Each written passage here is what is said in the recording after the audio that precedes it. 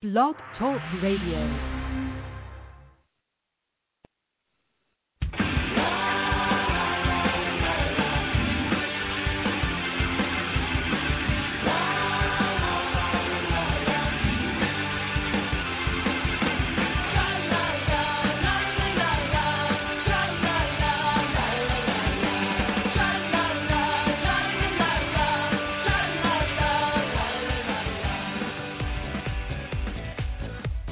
Welcome to the Left of Str8 Show with your host, Scott Fullerton, as we discuss everything under the rainbow sun, from LGBT issues to foodies, entertainment to books. Join us as we talk to some of the most interesting leaders and celebrity LGBT guests and allies on the internet. So grab a cocktail, it's always happy hour somewhere, and enjoy the show. Now, here's your host, Scott Fullerton.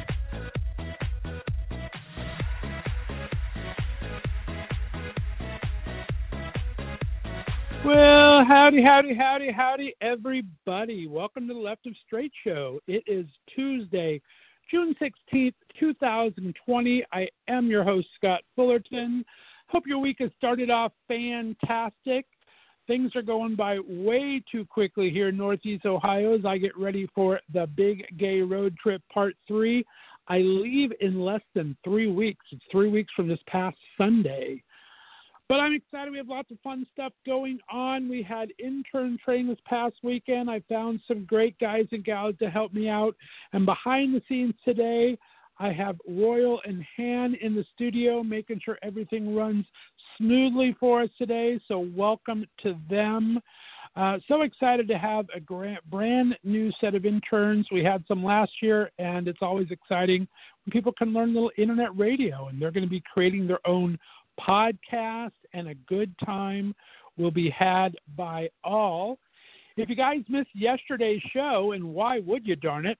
It was a great musical Monday. We had our buddy Jay Knight on for our special correspondent, and he did a great independent music tip of the day and introduced us to a new independent artist, Jay Gregory, so that was lots of fun. And then our first interview yesterday, we had good friends of the show, Brandon and James. They are a vocal and cello duo. Brandon was on America's Got Talent, Season 8. He has a new book coming out in September he'll be back for. James has the very sexy Australian accent, of course, being from Australia.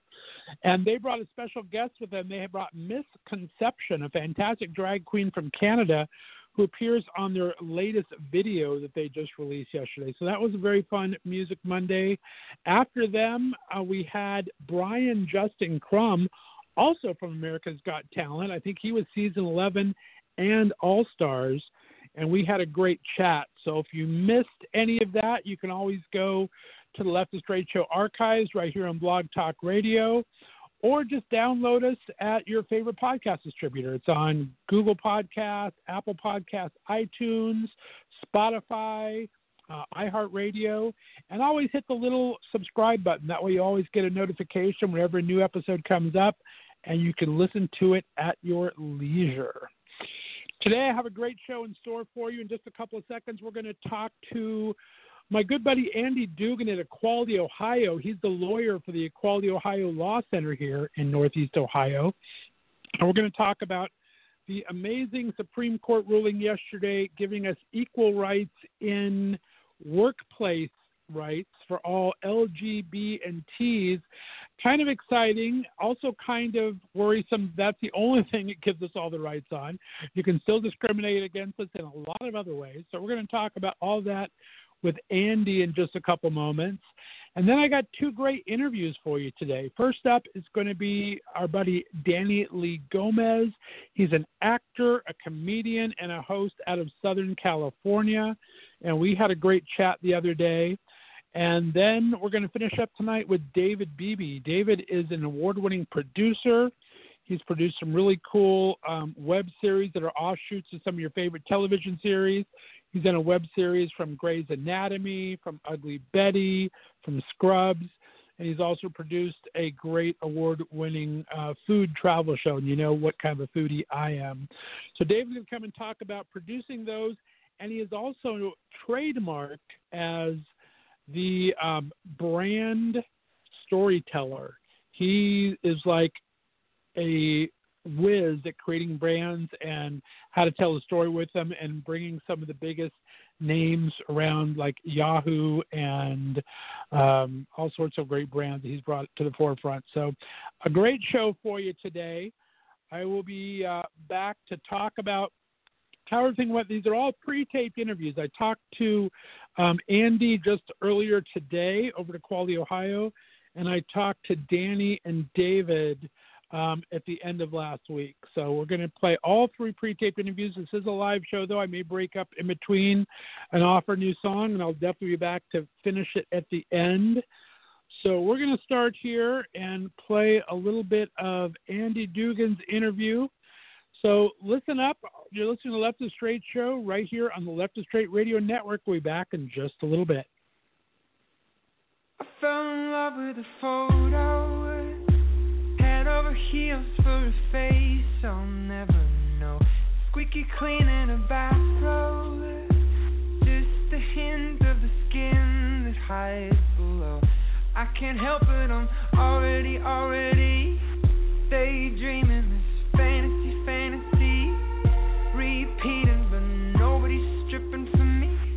All I got are these eyes looking out of my screen.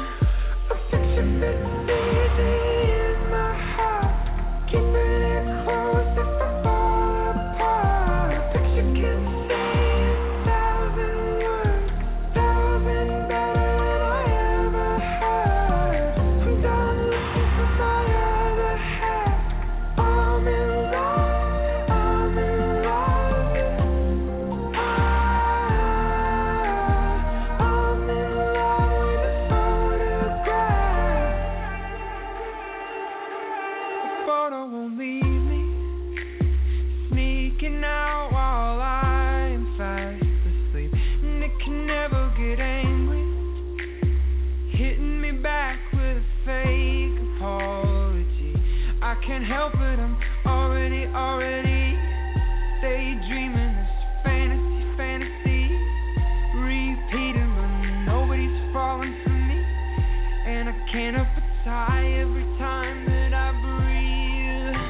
A picture fits easy in my heart, keeping it close if I fall apart. A picture can say 1,000 words, 1,000 better than I ever heard.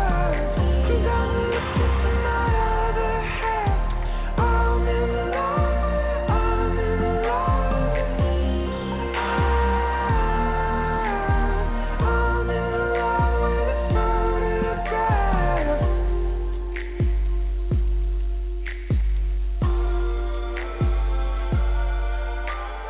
If we met outside the frame, I might want nothing to do with you. If we met outside the frame, I might wanna put you back in. A picture fits easy in my heart, keeping it close if I fall apart. A picture can say 1,000 words, 1,000 better than I ever heard.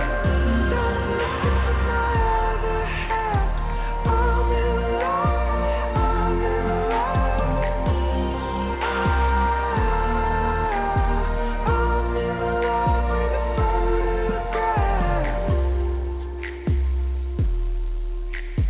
I'm in love with a photograph. I'm in love with a photograph. I'm in love with a photograph. Alrighty, guys, I am very happy to bring back my next guest to the show. He's a hometown boy here from Northeast Ohio who's now working for Equality Ohio in their legal clinic. I was so fortunate to have him on the show a few weeks back where we talked about protections and things to do with COVID as far as unemployment benefits and more, and some of the major cases that were happening in court in our state here in Ohio. Well, as you all know, one of these cases has come down yesterday, two actually, and he's back to talk about them with me and all of you. So please welcome back to the show the handsome, charming, and very smart Mr. Andy Dugan from Equality, Ohio Law. Andy, how you doing, buddy? I am doing great. Thank you so much, Scott, for having me back on the show. I am very happy that we're able to talk about this, especially in the midst of everything going on with COVID and the very important nationwide demonstrations in support of Black lives and against systemic racism. These decisions were definitely needed and definitely heartening and encouraging during this trying time.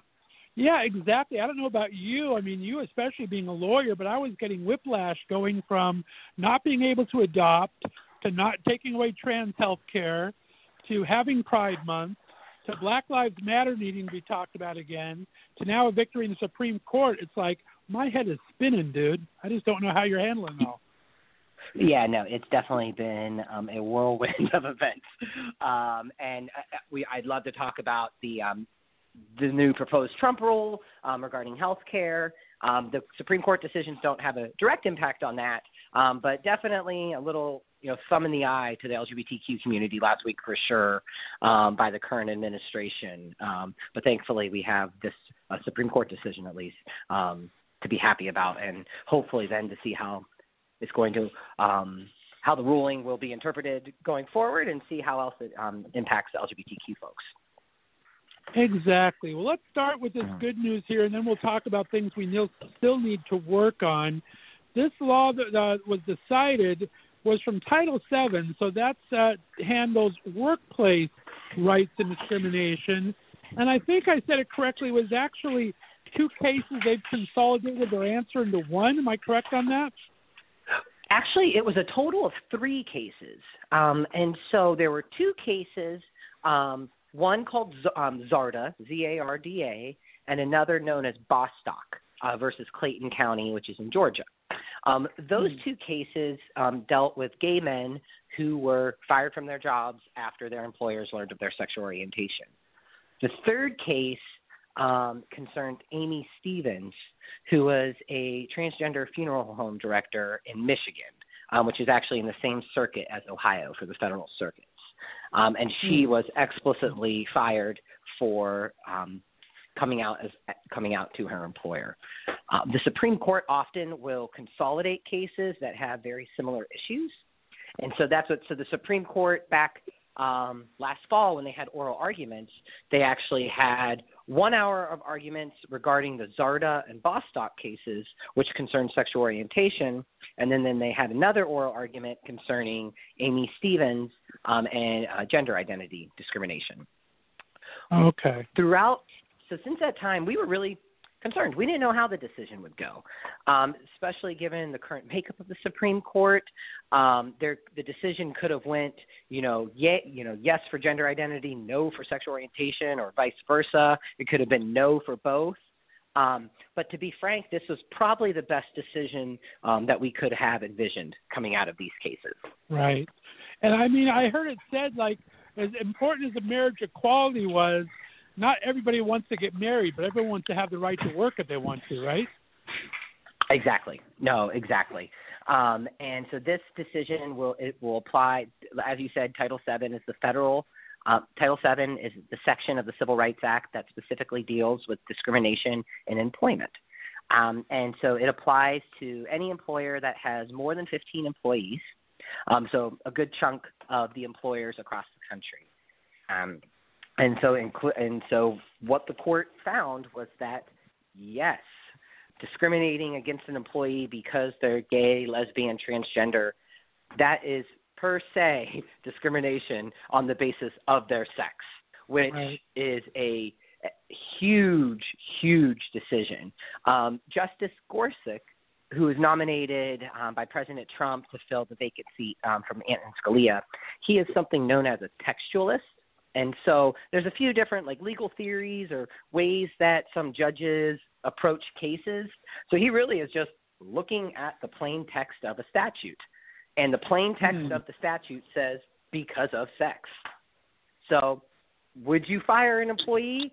Would you fire a man who was dating a woman? No. But would you fire a man who's dating a man? Yes. Well, then that is because of their sex. And So now what the Supreme Court recognized, finally, is that, yes, firing someone just because they're gay or transgender is inherently discrimination on the basis of their sex. That is amazing. Now, I did have a question from one of my listeners. I kind of put it out there that I was going to be trying to talk to somebody. They were wondering, they're a teacher, so now they're protected as a teacher from discrimination, but does that also apply to private schools? Do we know that? Since this is a federal ruling, are Catholic schools or private schools allowed to fire based on sex now or sexual orientation? So let's separate that a little bit, particularly for like religious-based or parochial schools. So that decision has been decided yet. And so there are exceptions, something known as the ministerial exception. And so generally speaking, what that means is someone who's engaged in the running of a church, a priest, a rabbi, imam, a pastor, anyone that is, that is their job, then those would not fall under the federal statute. They would be excluded.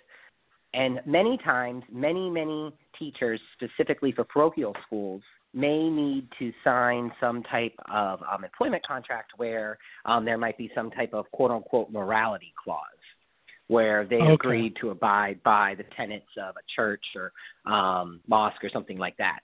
And so that decision right now, that is still that has not been decided for anyone for any employees of either like a religious institution, obviously, but like religious affiliated institutions.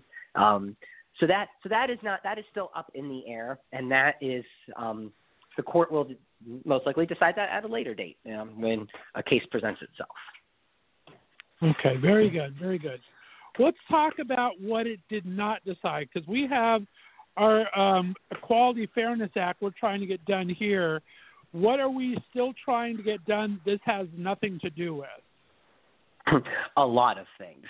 There are still critical gaps in both the federal laws and here in Ohio.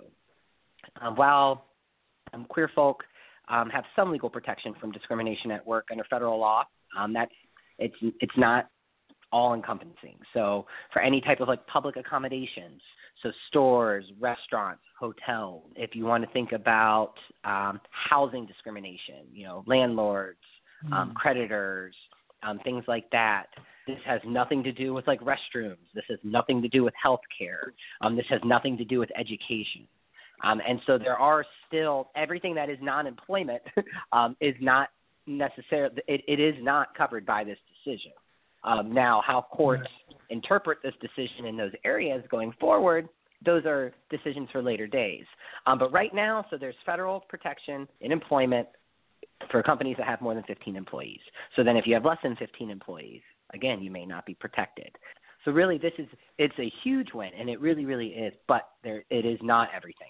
And there still are a lot of different other areas that need to be addressed, either by the Ohio Fairness Act at the state level or the Equality Act at the federal level. And was there anything else we're looking to come out of the Supremes right now that we're looking to do? So yes, there are still several cases. One of the most high-profile ones most likely will be one concerning DACA, the Deferred Action Against Childhood Arrivals. And so as many of your listeners know, and as you probably know, President Obama instituted DACA to help protect children who came to this country with their parents or, with a loved one or something like that. And through no fault of their own, they're here, but they might not have the right papers. And so President Obama protected them. President Trump then went and rescinded that protection. And so there's been court cases regarding that. And that's what, so that most likely that decision will be coming out next week. So that is definitely a big one. There are also some other cases that have been percolating, may not come out this time around. As you briefly mentioned earlier, I think maybe even before we had the chance to be recording, but for like adoption cases, there's actually a case that will be making its way through the court system. City of Philadelphia, it is where the city was trying to or the city instituted a policy that government contractors could not discriminate on the basis of sexual orientation or gender identity. And then there was a Catholic social service organization that did adoption that did not get their contract renewed because they would not abide by the city's new policy. So that most likely will be next time around. So this is definitely a big win, but there's still a lot of work to do, not just for LGBTQ rights, but as demonstrated by the DACA case by people across the country. Right, and the adoption one, I think, came into the news because the Trumps filed a Friends of the Court brief or something and sided with the religious freedom, right? I think that's why yes, it got they into the news did. the other day. Okay. And that's actually what was also pretty interesting about the current cases, the current decisions that just came out. So obviously, maybe not obviously to everyone, President Obama was in favor of the individuals that were discriminated against. And then when President Trump came in, they reversed the government reversed its decision. And then so mainly the government was on the side of the employers who fired the gay and transgendered individuals. Now, except for the EEOC, the Equal Employment Opportunity Commission, stuck it out and actually was on the side of Amy Stevens. And so they were the only government agency that actually that was on the side of the LGBTQ people. The rest of the federal government was not, and actually even including here in Ohio, Ohio Attorney General Dave Yost filed an amici brief, friend of a court brief, in favor of allowing employers to discriminate against LGBTQ people. Mm. All right, well, let's go ahead and move on to the latest rule now in healthcare. It's not for all LGBT. This is primarily concerning our transgender brothers and sisters, right? Yes. What this actually has to deal with is this very particular section, Section 1557 of the Affordable Care Act, otherwise known as Obamacare.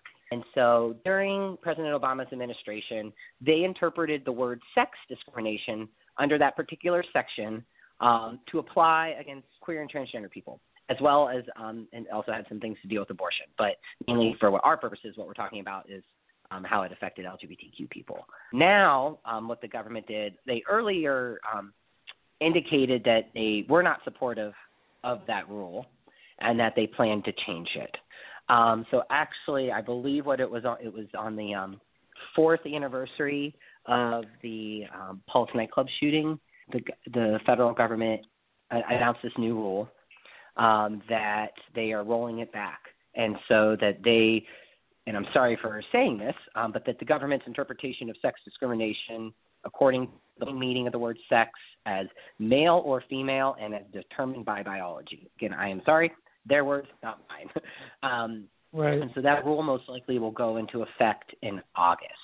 And so this will greatly affect particularly transgender people, and most notably transgender people of color who have by far have indicated that they have at least faced discrimination from one medical provider at some point during their life. Now, most likely this rule will get challenged by, the normal great warriors, the ACLU, Lambda Legal, those types of organizations. Right. And so it's too early to know what will actually, if that rule A will go into effect, and then B, what the eventual outcome of it will be.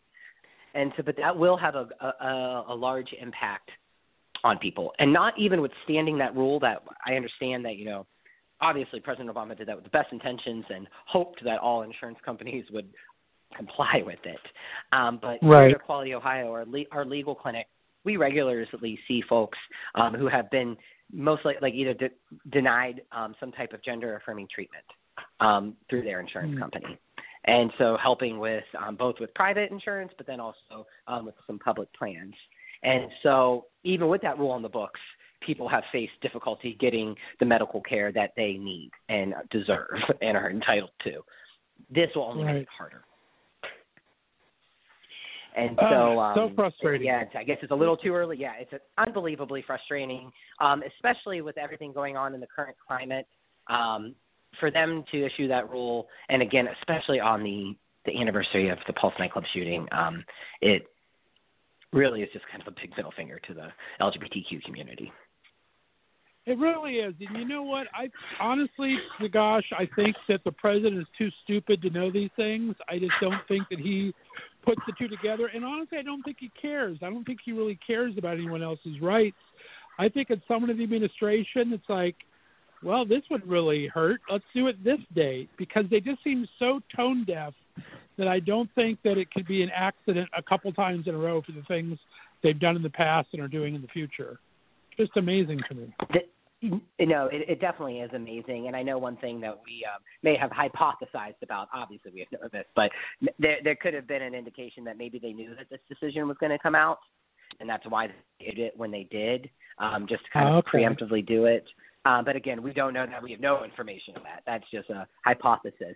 And I may agree with you about the current president and his intellectual capabilities. Definitely not his vice president. I definitely feel like his vice president would know some of those things.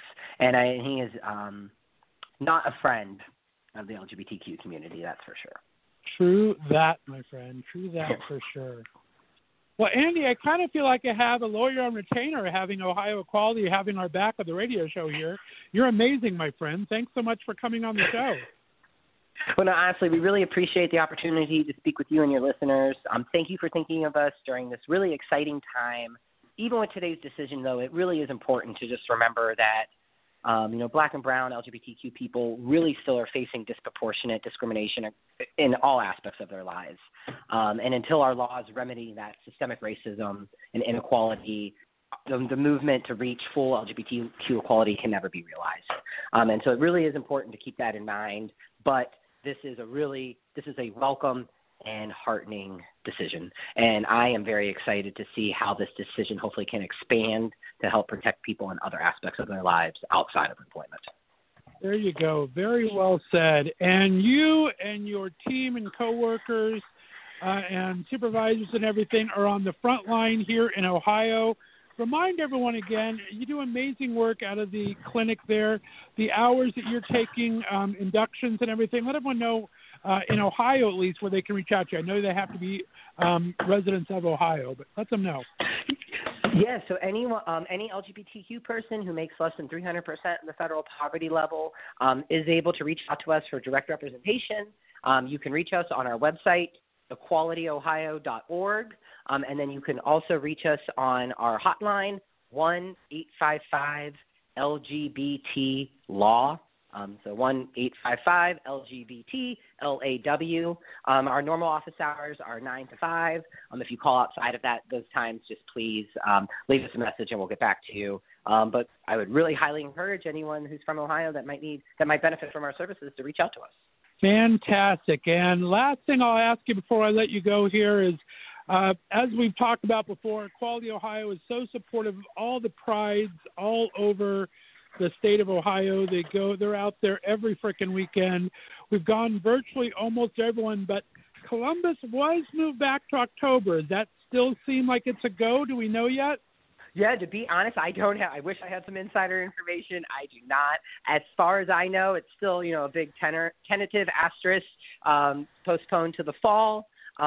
Let's see what is going on with the coronavirus then. There you go. Definitely, we do miss seeing everyone's faces this month. But at least Pride's going back to its roots right now with all of the protests. So I would really, so long as you feel safe going so and wearing a face mask, I would really encourage people to go out and show their support by being at a protest, by posting on social media, if you have the financial ability to contribute to a lot of great organizations, but particularly organizations that are run by Black queer folks. So those are great different ways that you can help show your pride this month. As always, well said, my friend. All right, well, go ahead and stay on the line for me, please, Andy. Guys, please follow Equality Ohio and Equality Ohio Law. They are both on Instagram. I appreciate you so much, my friend. Thanks for being on the Left of Str8 show. We're going to play a little song here, and when I come back, we'll have our first interview tonight. You're listening to the Left of Str8 show right here on the Left of Str8 Radio Network.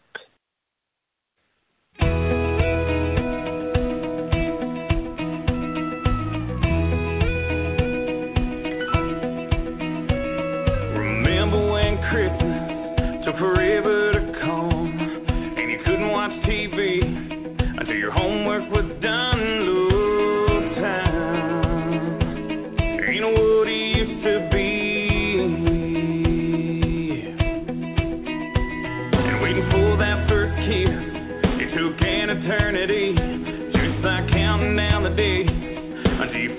turned 18. Oh, time ain't what it used to be.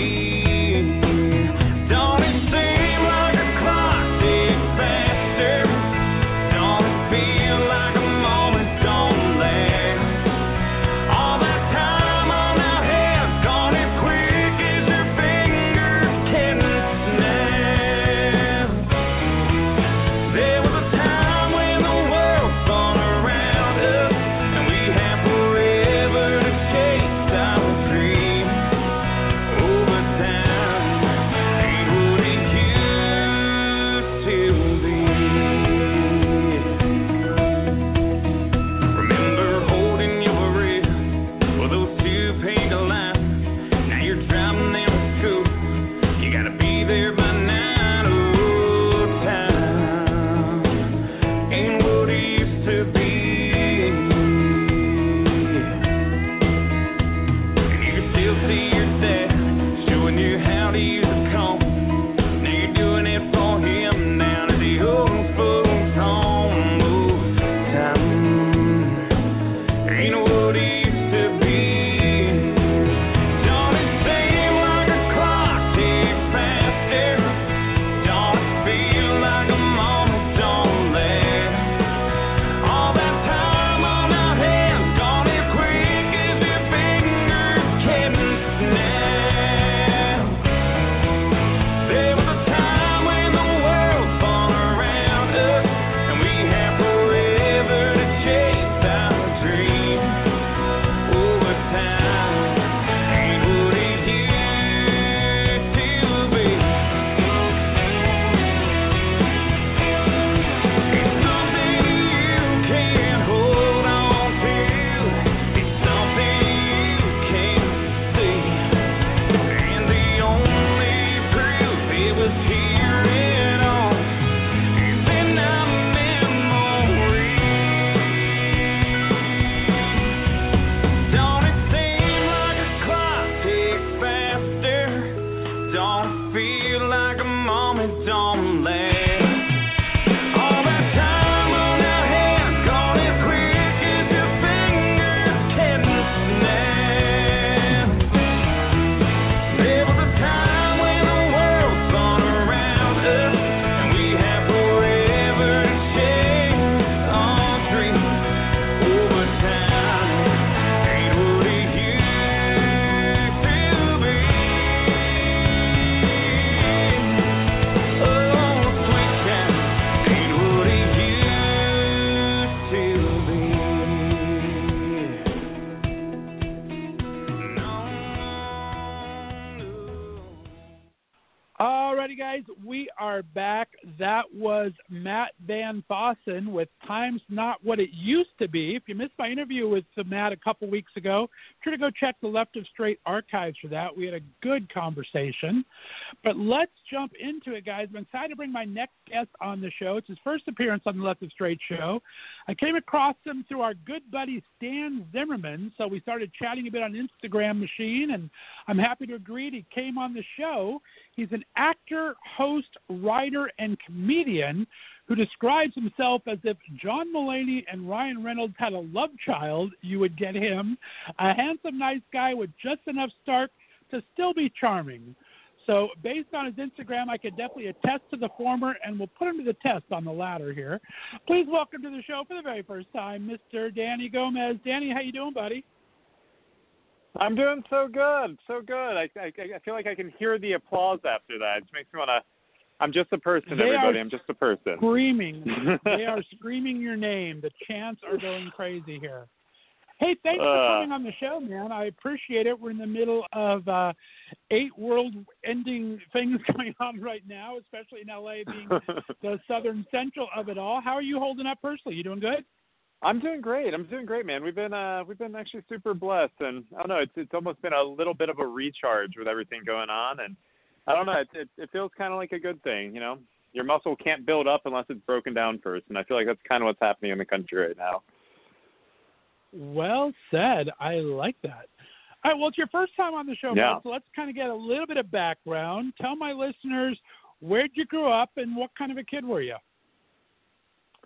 Yeah, I grew up all over the place. We moved probably every other year when I was a kid. I went to 5 elementary schools, 2 middle schools, 2 high schools.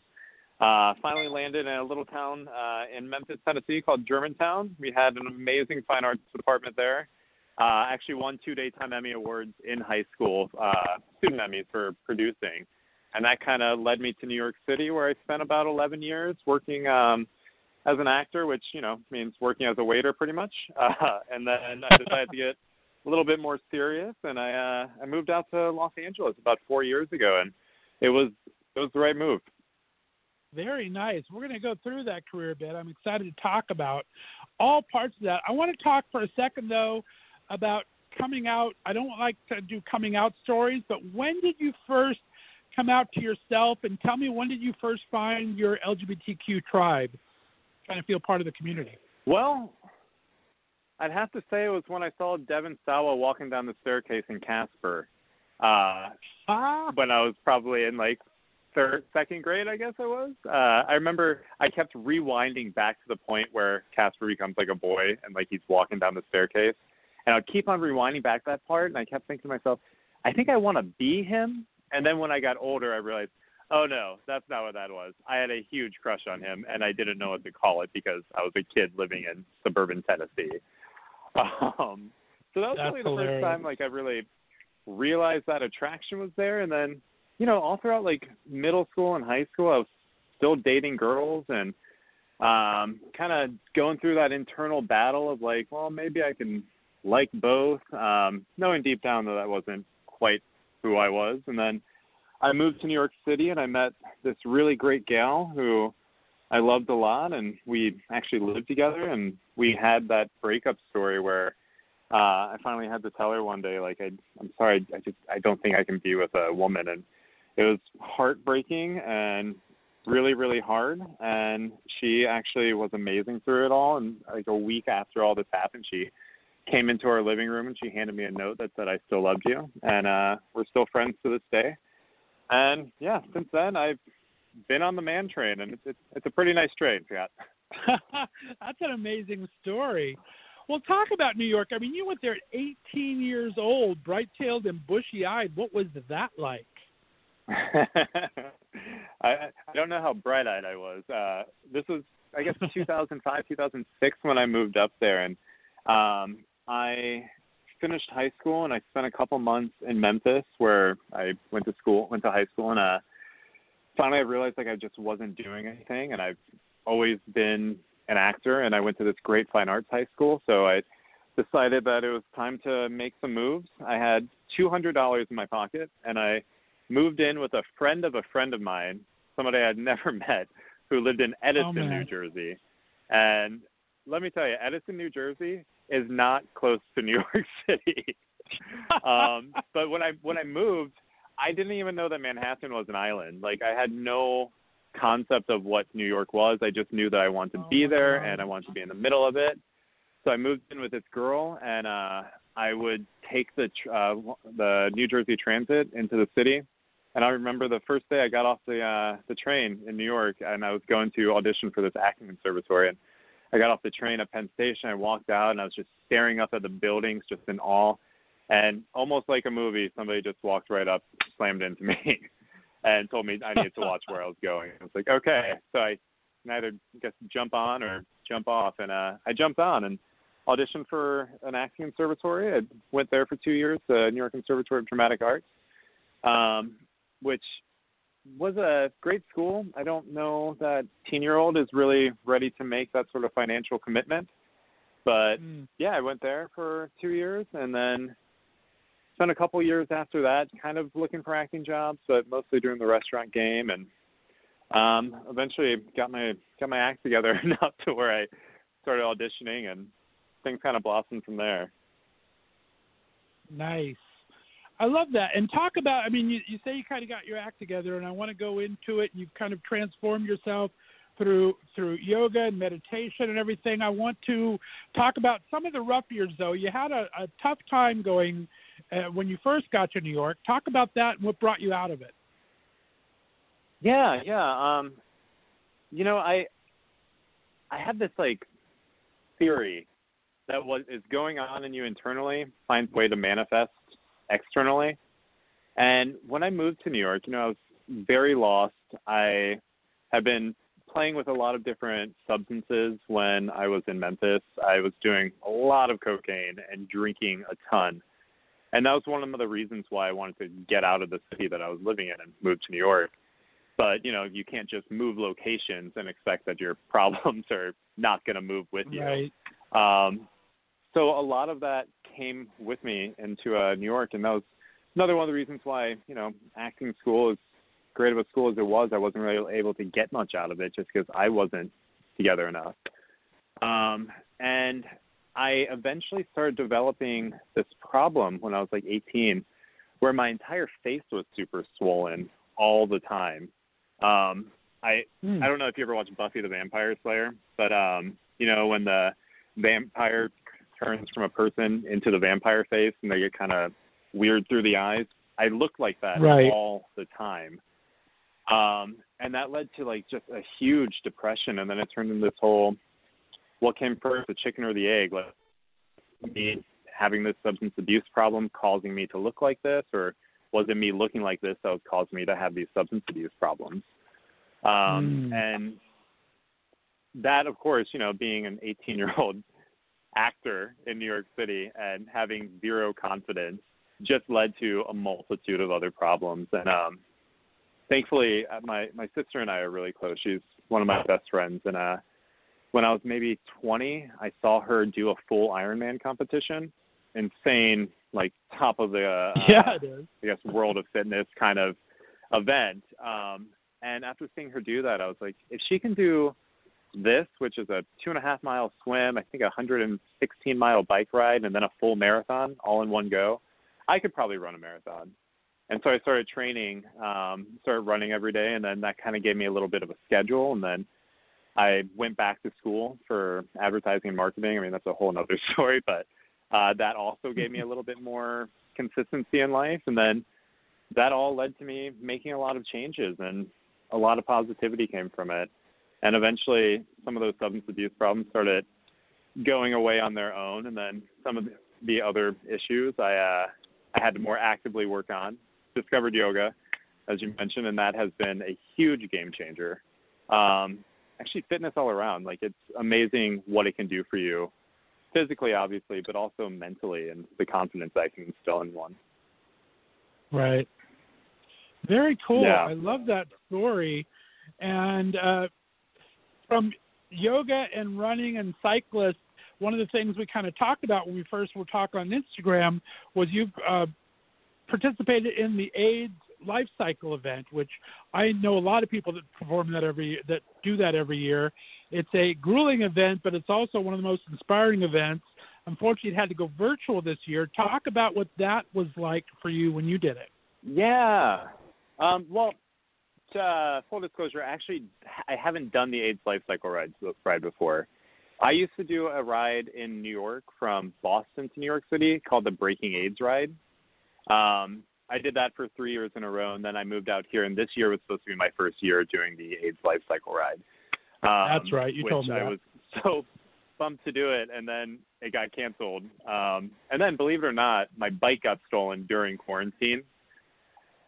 So, no. Just some different things. Yes.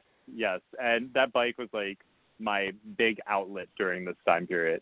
So even if the ride had progressed, I wouldn't have had a bike to do it this year. So instead, during that week, I ran miles, I did push-ups, and instead of doing the bike ride, the AIDS Life Cycle organization was pushing for people to do 545 of something, just because that's how many miles the ride normally is.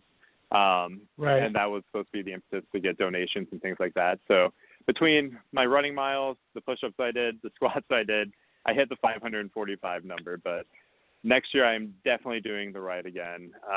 The one in New York, the Breaking AIDS ride, it's a lot smaller. But before I did that ride, I don't think that I ever had like a core group of gay friends. And I always kind of felt like the odd man out in gay culture. And I never really wanted to like fully give myself over to being a man, I guess. Right.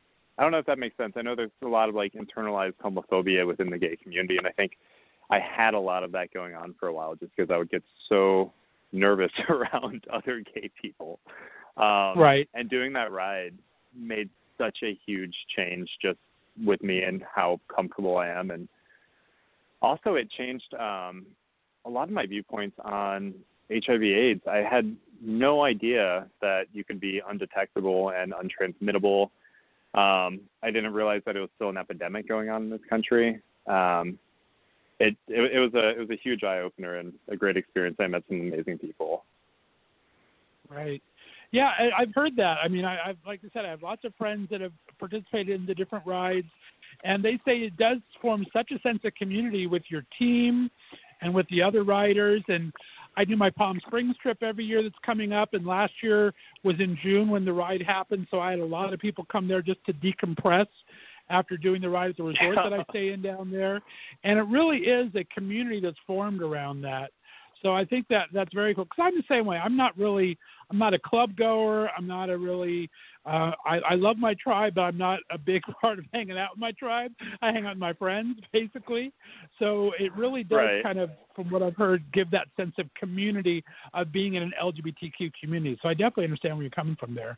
Very cool. It does. It also, you meet so many people and of different age ranges, and all who have these amazing stories. And most nights, people get up and speak, and you hear all these great stories from different people. And by the end of it, you need that decompression because it's such like a big emotional toll, and you're around all these people, and it's an incredible experience. And if anybody has the time, they should definitely consider doing it, or even being a support person along the ride.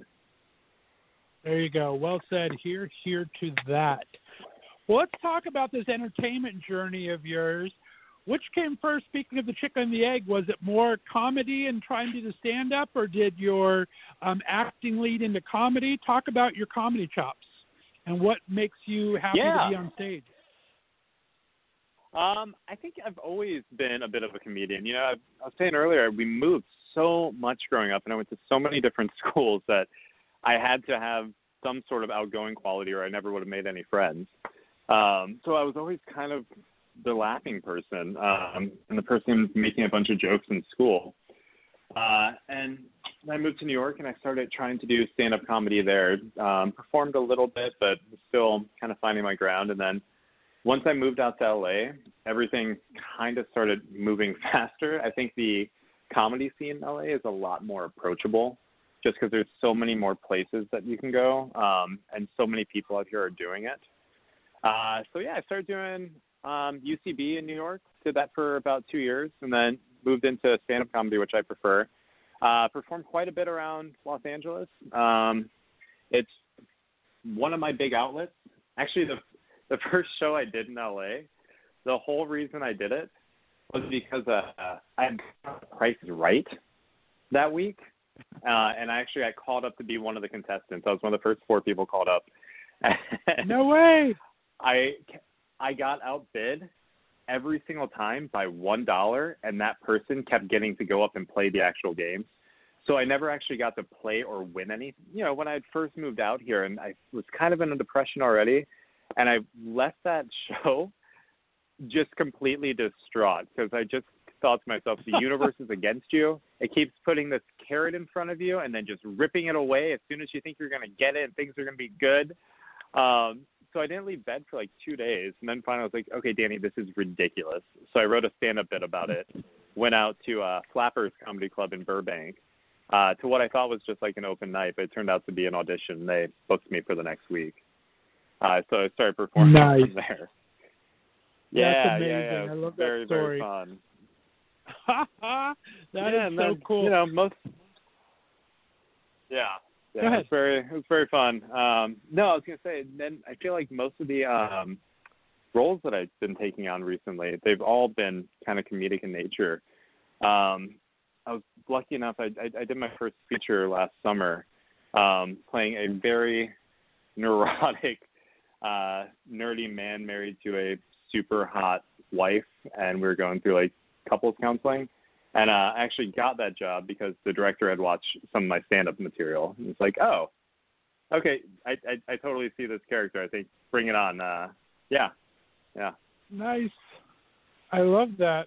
I told you were throwing some of your pics out there on Instagram. I said, I go for the nerdy guy every time. Give me a guy with glasses and a bow tie or a tie, and I'm there. I think that's hilarious. That's a fun role to play, I can imagine. Now, when you were with UCB, was Bill DePiro there with you at the time? I don't believe so. Is he in L.A. or New York?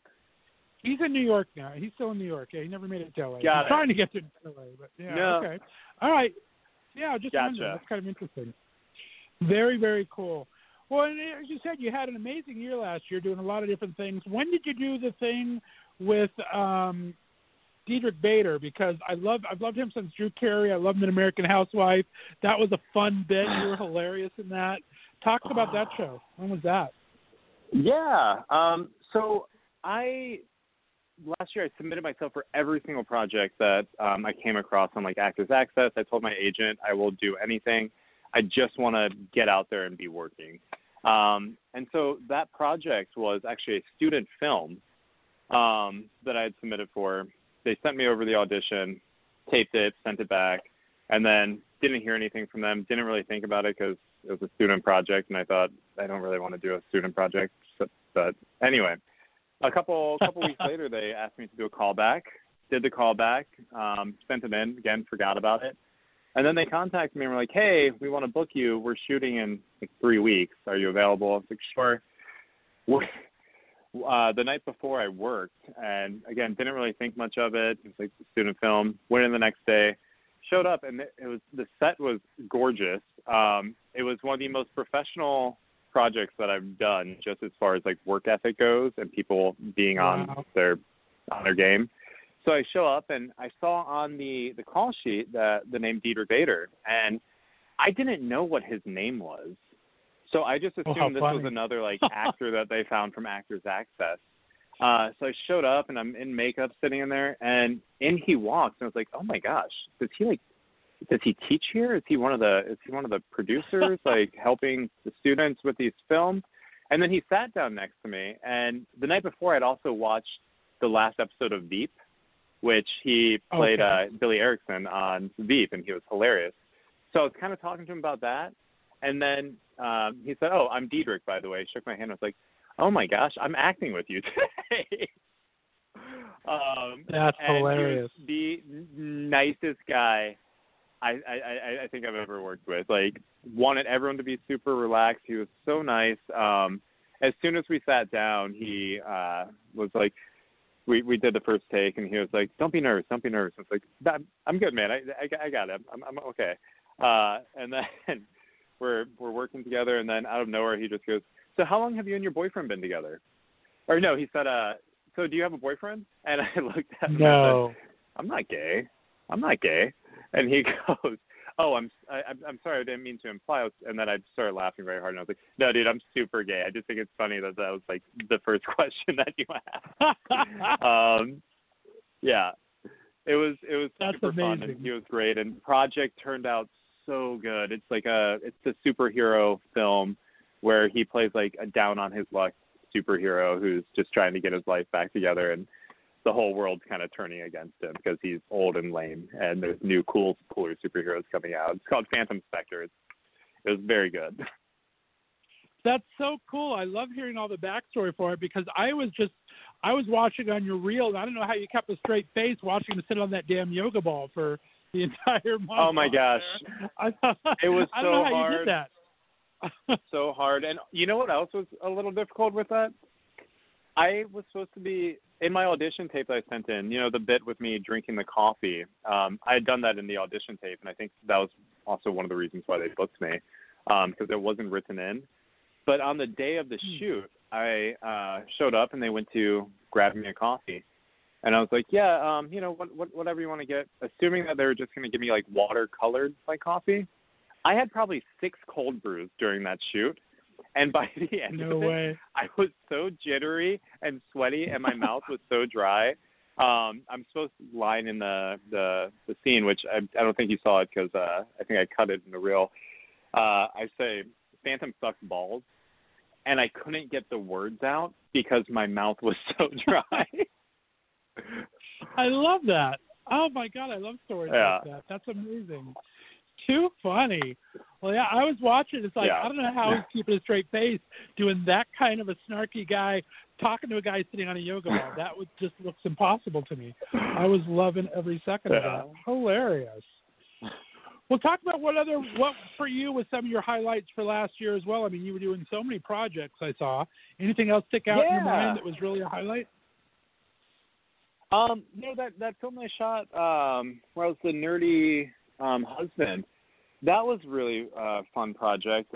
We shot in Vegas, so it was like my first time getting flown out somewhere, and I showed up, and the hotel room that they booked for me, and they told me this caveat because I was just coming out for 24 hours. I showed up, and it was at the Palazzo, I believe, and they were like, okay, just so you know, we're actually going to be using your room to shoot tomorrow as well. And I was like, okay, I mean, I'm flying back tomorrow anyway. Like, I would have checked out.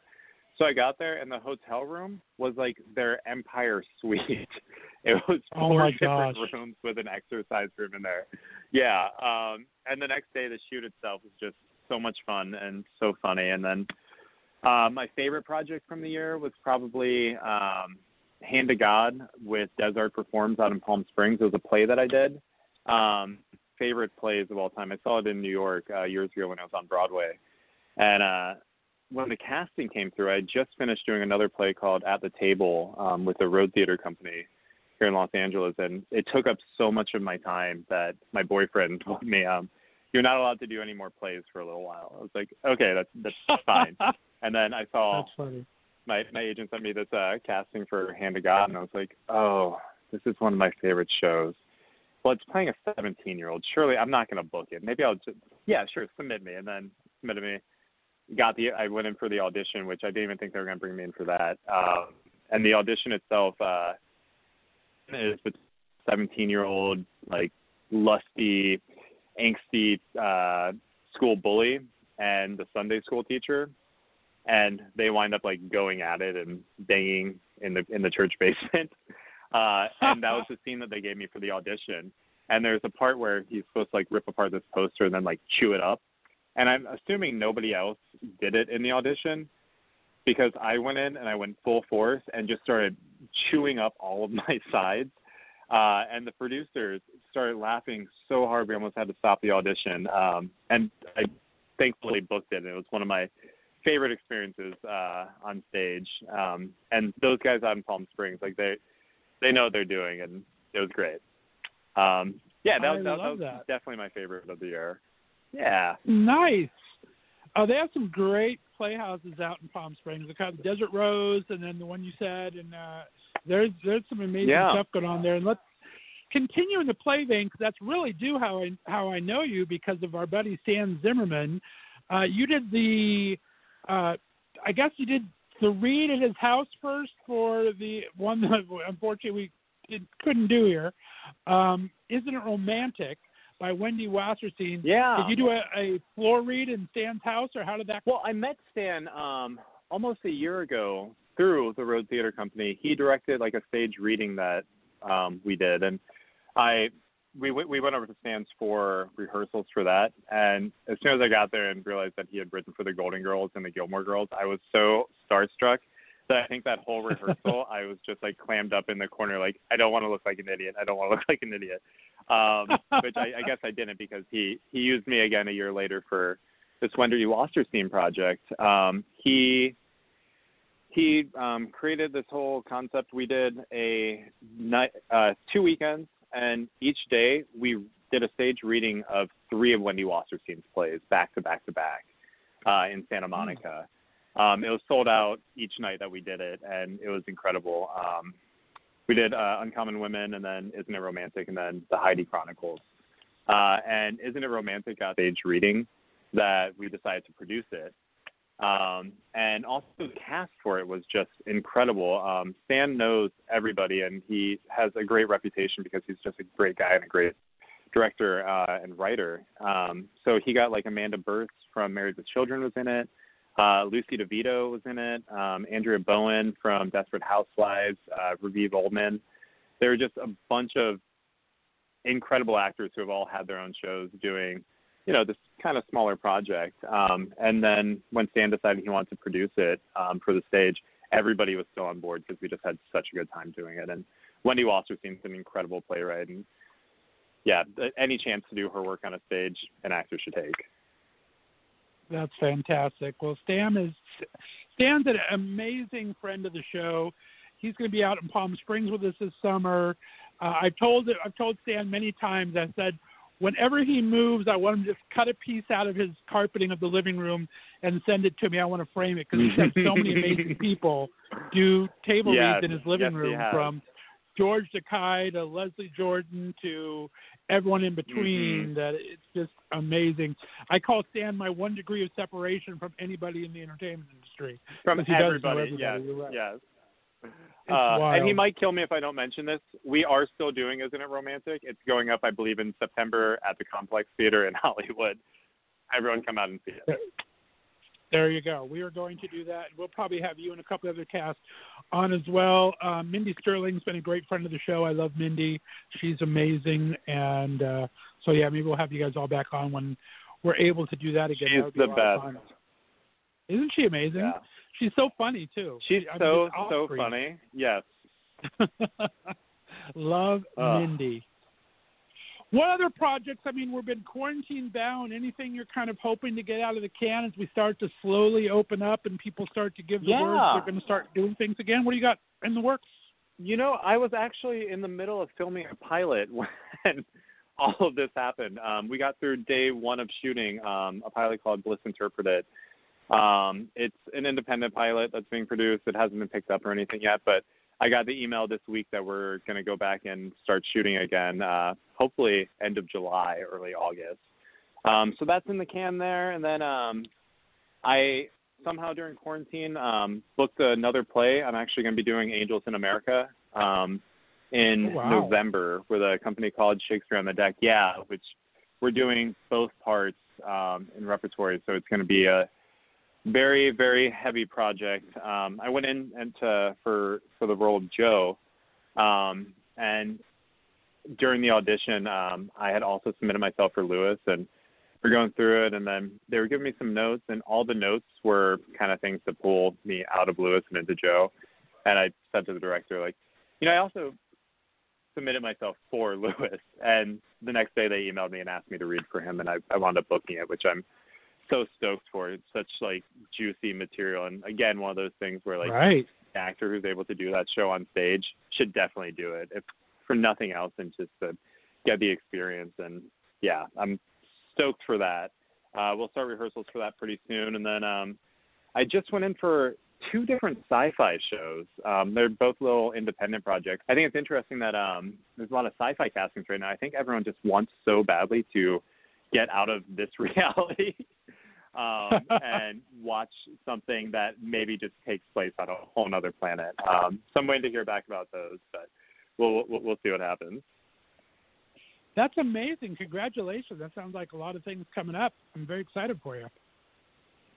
Yeah, I'm super pumped about it. It feels very good. And, I'm also looking forward to auditioning again. Aside from a lot of voiceover stuff and a couple Zoom guys, I miss going to the office. I miss the adrenaline. I miss seeing people. I miss talking to people. And yeah, I'm excited for the whole world to kind of reopen, and maybe reopen a little bit better than when it closed. Nice. I agree 100%. Now, I did read kind of a funny thing that your goal in life is to one day play a Phil Dunphy type character from Modern Family. I love to say dad humor isn't bad, it's rad humor. Talk about that. What draws you to those kind of roles? That's a hilarious thing. Oh man, I mean, for as long as I can remember, people have called me Grandpa Dan and made fun of me for always being the dad in the group. I love dad jokes. Phil Dunphy, I think, is one of the funniest characters on TV. That actor is just incredible. He was also incredible in Skeleton Twins, which was a completely different role, which, I mean, that's a whole other thing. But, yeah, my goal is eventually to be on a sitcom.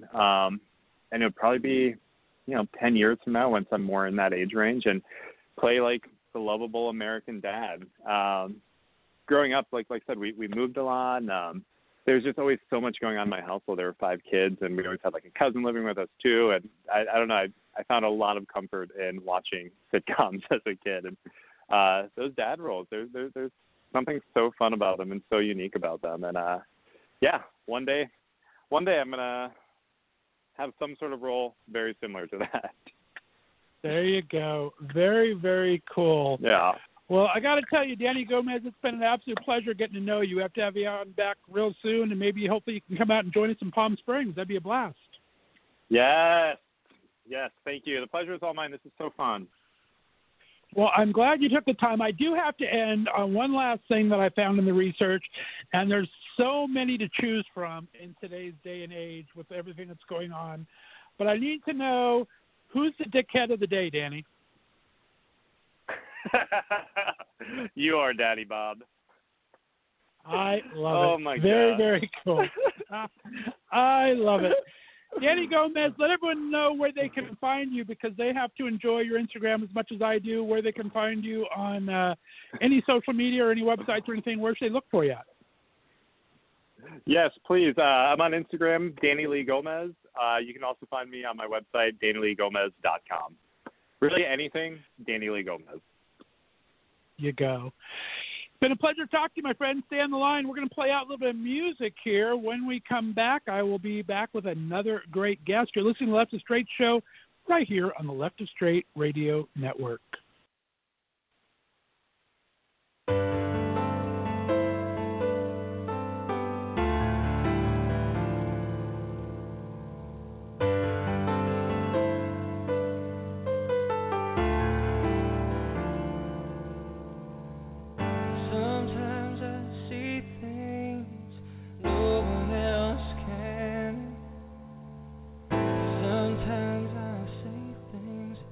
That I don't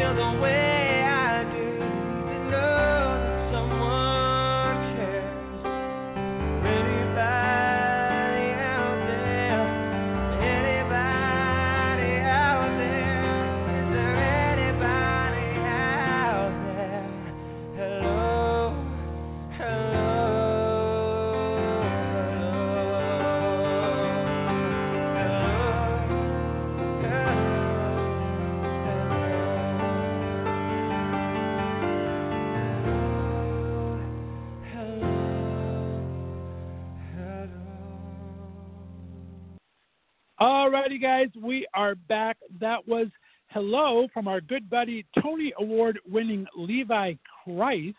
And speaking of hello, I'm so happy to welcome for the first time onto our show my next guest. He's an interesting trajectory in his career, going from a farm town in Washington to the Coast Guard, where we could ask him what he did, but he probably couldn't tell us because of his top security clearance. He went to being on the ground floor at DirecTV and then producing exceptional digital entertainment, whether for companies like Disney, Marriott, or Yahoo. Along with being an award-winning producer, he now travels the world educating brands and marketers on how to stop interrupting what consumers are interested in and start becoming what they're interested in through brand storytelling. He's so good at it, he's even trademarked as the brand storyteller himself. So please welcome for the very first time to the show, Mr. David Beebe. David, how you doing?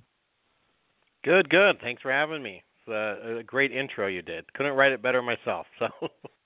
Well, you have here. written those stories, my friend. You are the storyteller extraordinaire. I appreciate you taking the time. How are we finding you today in the middle of all this? I mean, you're traveling all the time. Is it weird for you to be home for a couple of months, or how are you holding up? It's actually, it's nice. Traveling, looks fun. But when you do it all the time, it can wear you down in every way. And so the pictures look great for Instagram, but it's nonstop being on a plane and destinations, and not actually being able to spend a lot of time in each destination and actually explore it because you're there for a speaking engagement or workshop or whatever it may be. So it's been actually a nice break. Well, very good. We'll touch a little bit on your business now, but I want to kind of go through some background first. Why don't you start off by telling me where'd you grow up and what kind of a kid were you prior to Coast Guard? I grew up in Washington State all throughout. My dad owned a construction company, and so we did, had the opportunity to move a lot and see a lot of different things. And so for, I'd say, the first part of my childhood, I grew up in and around Seattle. And then the second half, about 14 years old, he retired, and we moved to a farm on the other side of Washington State, in eastern Washington, in a small place called Palisades, Washington, which really isn't even a city. It's actually a 14-mile central narrow sort of farmland that alfalfa and wheat and all of that. And so quite a change going from the city to a very remote place. And so I had the opportunity to do a lot of exploring and hiking and outdoors. And so that's really how I spent the second part of childhood growing up.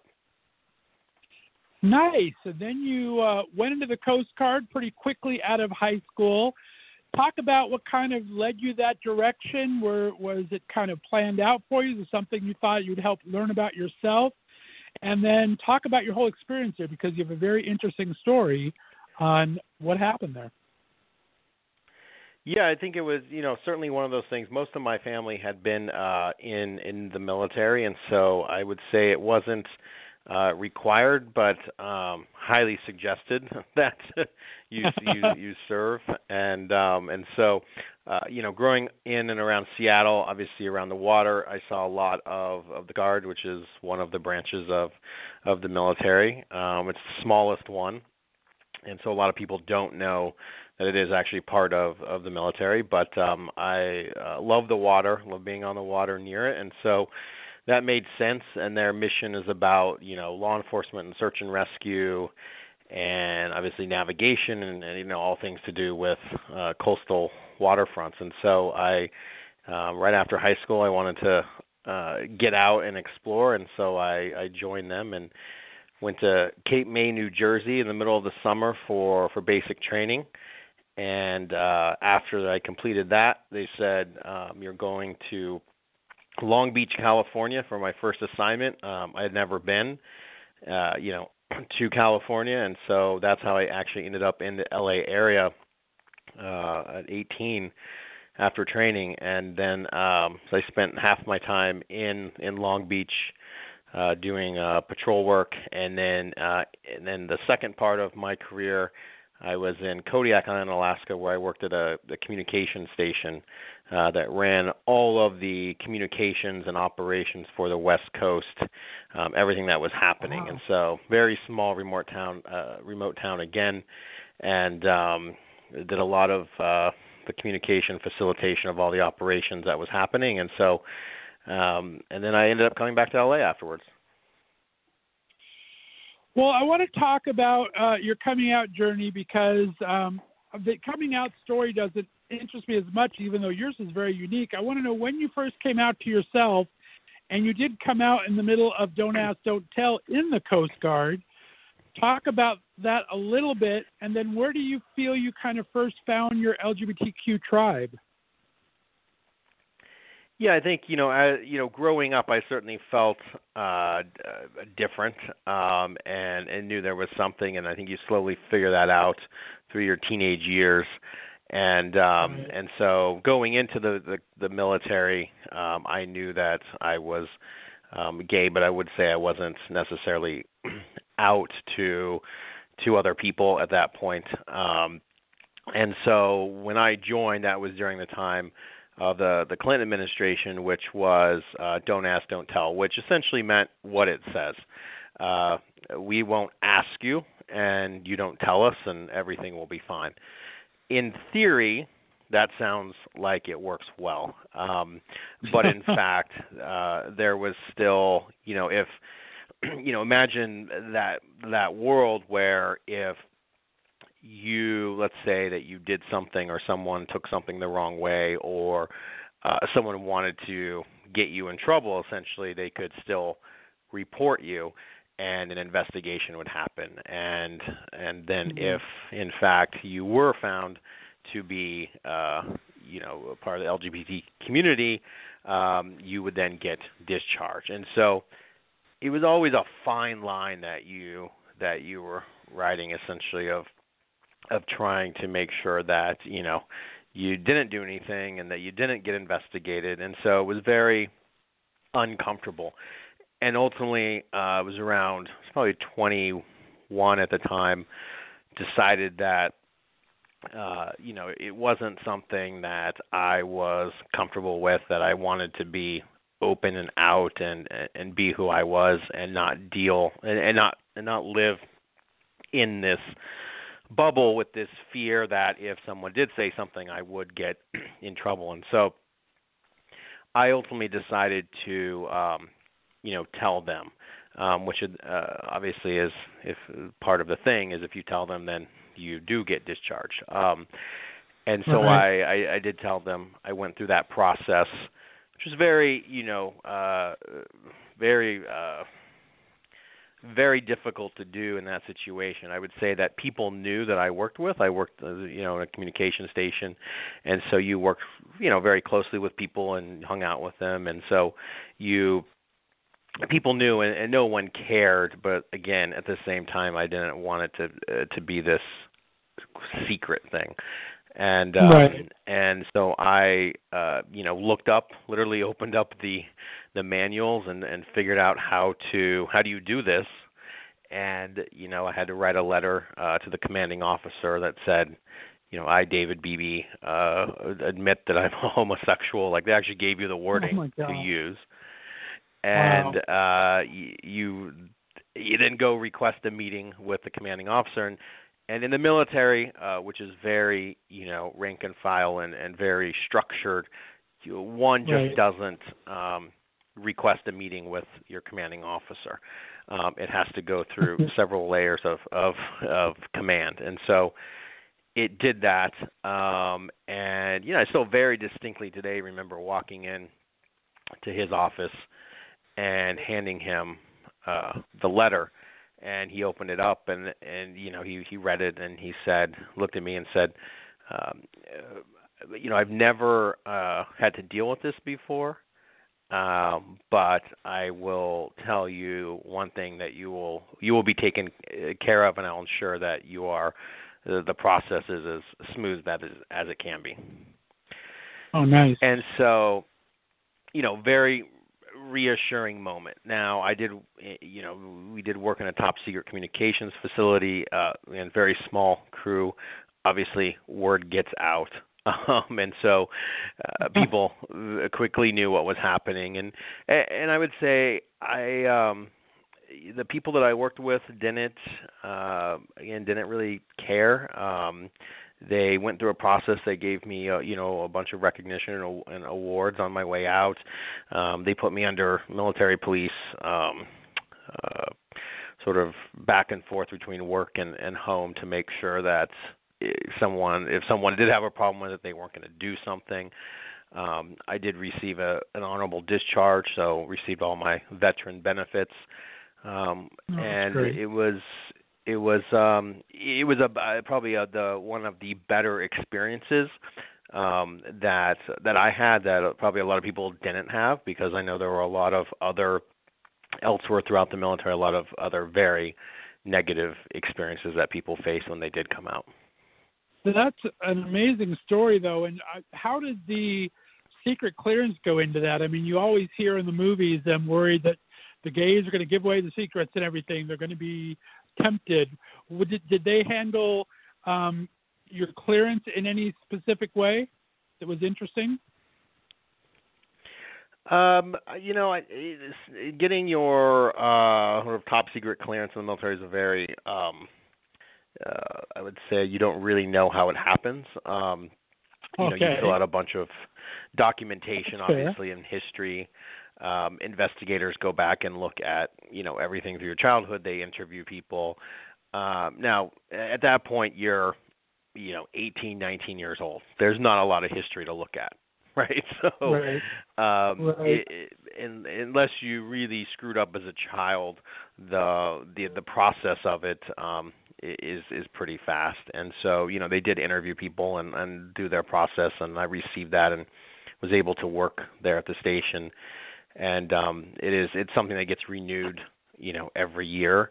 And then when you leave, you are then debriefed and given all the rules of that, what you can say and what you can't say, and all of that. All of the material that we worked with every day was shredded at the end of the night, was burnt and shredded, so there was no evidence or anything of that.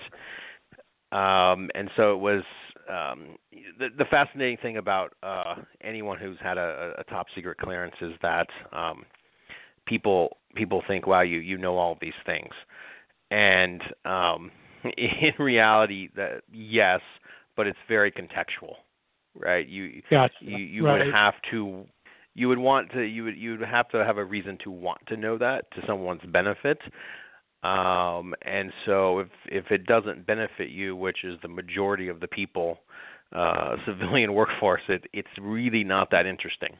That information. Gotcha.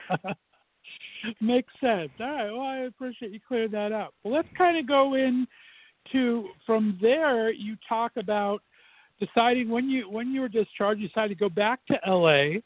And you actually live in your car for a while working. Talk about that experience. You go from there to being a coordinator for DirecTV. What are you doing that time when you're in your car? Are you learning things? Are you spending your time at the library? Are you working nonstop? Or what was that transition period like from the service to your first major job? Yeah, it was, I came back to LA because obviously I'd spent some time here and I knew people. And there was actually my very first boyfriend at the time was here. And so I ended up coming back and built a network of friends through that. One of the most difficult things that anyone in the military does is when they transition from military to a civilian workforce is how do you translate the work that you've done in the military to the real life, to a corporate world. Meaning the terminologies are different. A lot of the work experience is the same. You have to spend a lot of time of getting people to understand, okay, if you did that in that military world, how does that translate to a job of a certain type? And so because I worked in communications, I was able to translate that experience into really, I would say, in broad sort of entertainment communications world. And so I didn't, at that point when I got out of the military, I was not out to my parents yet. And so, I essentially told them that I was, out of was out of the military and going back to LA. And so there was a significant amount of pride that I didn't, of me wanting to be able to figure out what I was going to do and be able to survive and get a job because I didn't want to go back home. Right. Totally and so, understand that. Yeah, sure. It was there was a time where it was like I didn't have a job, didn't really have that much money, and I was in a fortunate situation where I did have a car. And look, being in Los Angeles, you've got beautiful beaches, and so I did live out of my car for a couple of months until I figured things out. But during that time, it was a lot of, okay, again, how do I take this experience and translate it? How do I network?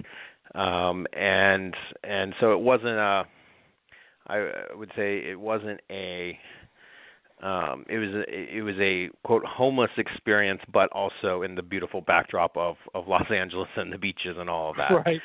And so it wasn't the same harsh realities that a lot of other people who are homeless, face day to day. But I was able to, through networking and meeting people, someone introduced me to a role that was open at a company, and it was called DirecTV, and it was very early in the years. I think maybe the company was 4 years old then.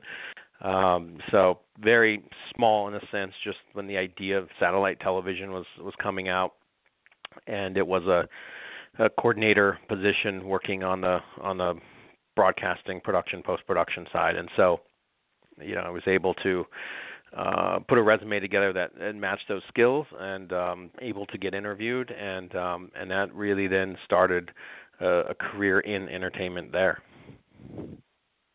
And you really kind of taught yourself, at least, or rose through it relatively quickly, going up to work for the companies we talked about, Disney, ABC, Yahoo.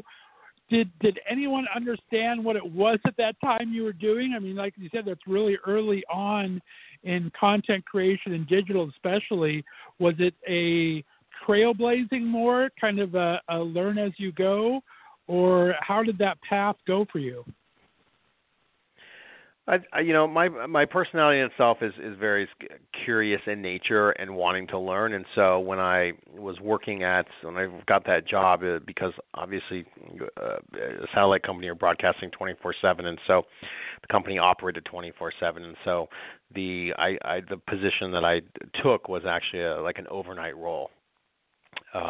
So you would actually start, in the evening and work through the next morning. And so what I would do during the day was I actually enrolled myself in college at Long Beach Community College and started attending classes. I would sleep somehow in between, then go to DirecTV and work all night. And at that time, I would say, I had that role for about 3 years. And then I ended up going to the broadcast center in Marina Del Rey, California, to help launch that one. And so it was a little bit different role. But at that time, the idea of that was very much still traditional television and ads. Websites were what I would call brochure websites, very basic information. Right. There wasn't there was video, but it was very choppy, nothing really played right. So it wasn't, very basic. And then I ended up getting the last job over the 7 years at DirecTV was actually working on DirecTV.com as a copywriter. And I was, and that really got into the content creation side of it, and then working on into the digital side as well. So I was able to do content creation. And even then, one thing I tell people now, whatever job you're in, is always think about, like, what if there's something else you're passionate about, figure out how do you get time to learn about other things in your company.